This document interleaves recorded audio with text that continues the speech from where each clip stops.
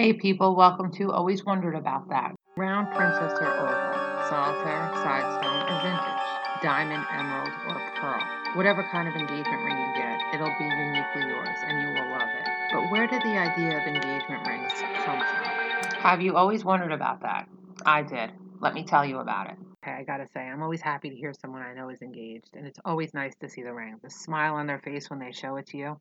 But this custom of giving your future wife a ring goes all the way back to biblical time. A man gave a woman a gold ring for her nose and a bracelet in the year 1059 BCE. The Romans would use all kinds of things to make rings: ivory, bones, iron. What kind of bone were they using? The first diamond ring was given by the Archduke to his wife in 1477. In Victorian times, they were giving rings with the word regard on it. Even after the Archduke, the stones that were found on rings weren't always diamonds. They could have been any kind of stone. Back then, there was no way to tell a man was engaged. But today, a woman can buy a man an engagement ring. They're called management rings. When I first heard it, I wondered why they were called that. Then I realized it was man engagement. But what does a management ring look like? I looked on the internet. It could be a regular band or it could have a diamond in it. So what happens to that ring when you're married? Does he wear both like the woman, or does that one get replaced by the wedding ring?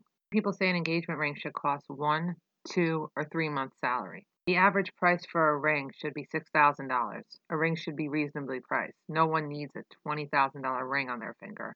It wasn't until 1947 that De Beers came up with a slogan that made diamond sales increase. But the company also wanted to educate people about what diamonds they should be buying and why. That being cut, carat, color, and clarity. I'm sorry, I have no idea what all that means.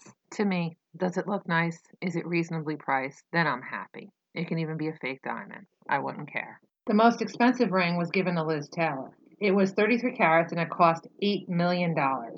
Spend that kind of money on a ring. Where would you wear that? I wouldn't wear it anywhere. I had to see the size of it. I left a link in the show notes. Not all that impressive for $8 million. Nowadays, all types of stones can be used for an engagement ring. People have even been using pearl.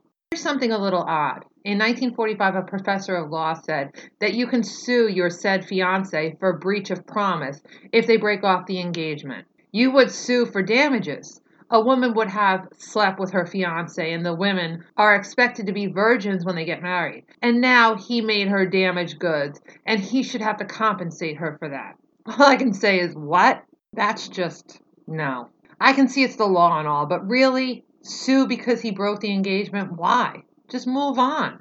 Now the question is, can he sue her when she breaks the engagement? Here's a fun fact. More than a quarter of women say no to a proposal because, you'll never believe it, they don't like the ring. I always thought it was the thought that counts. The ring could be ugly, could be the wrong size, whatever. Be happy. It's you two in the relationship, not you, him, and the ring. Did you ever wonder why the ring goes on the fourth finger of the left hand? They say there is a vein of love in that finger. That vein is said to lead right to the heart.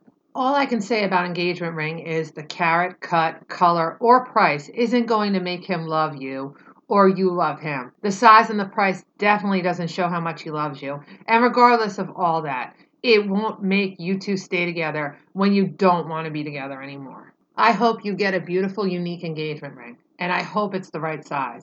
Even if you don't and it isn't, be happy with it. It's from your future husband, and he got it with you in mind. Well, anyway, now you know one thing you've always wondered about. Hope you come back for more. Talk to you soon. Bye.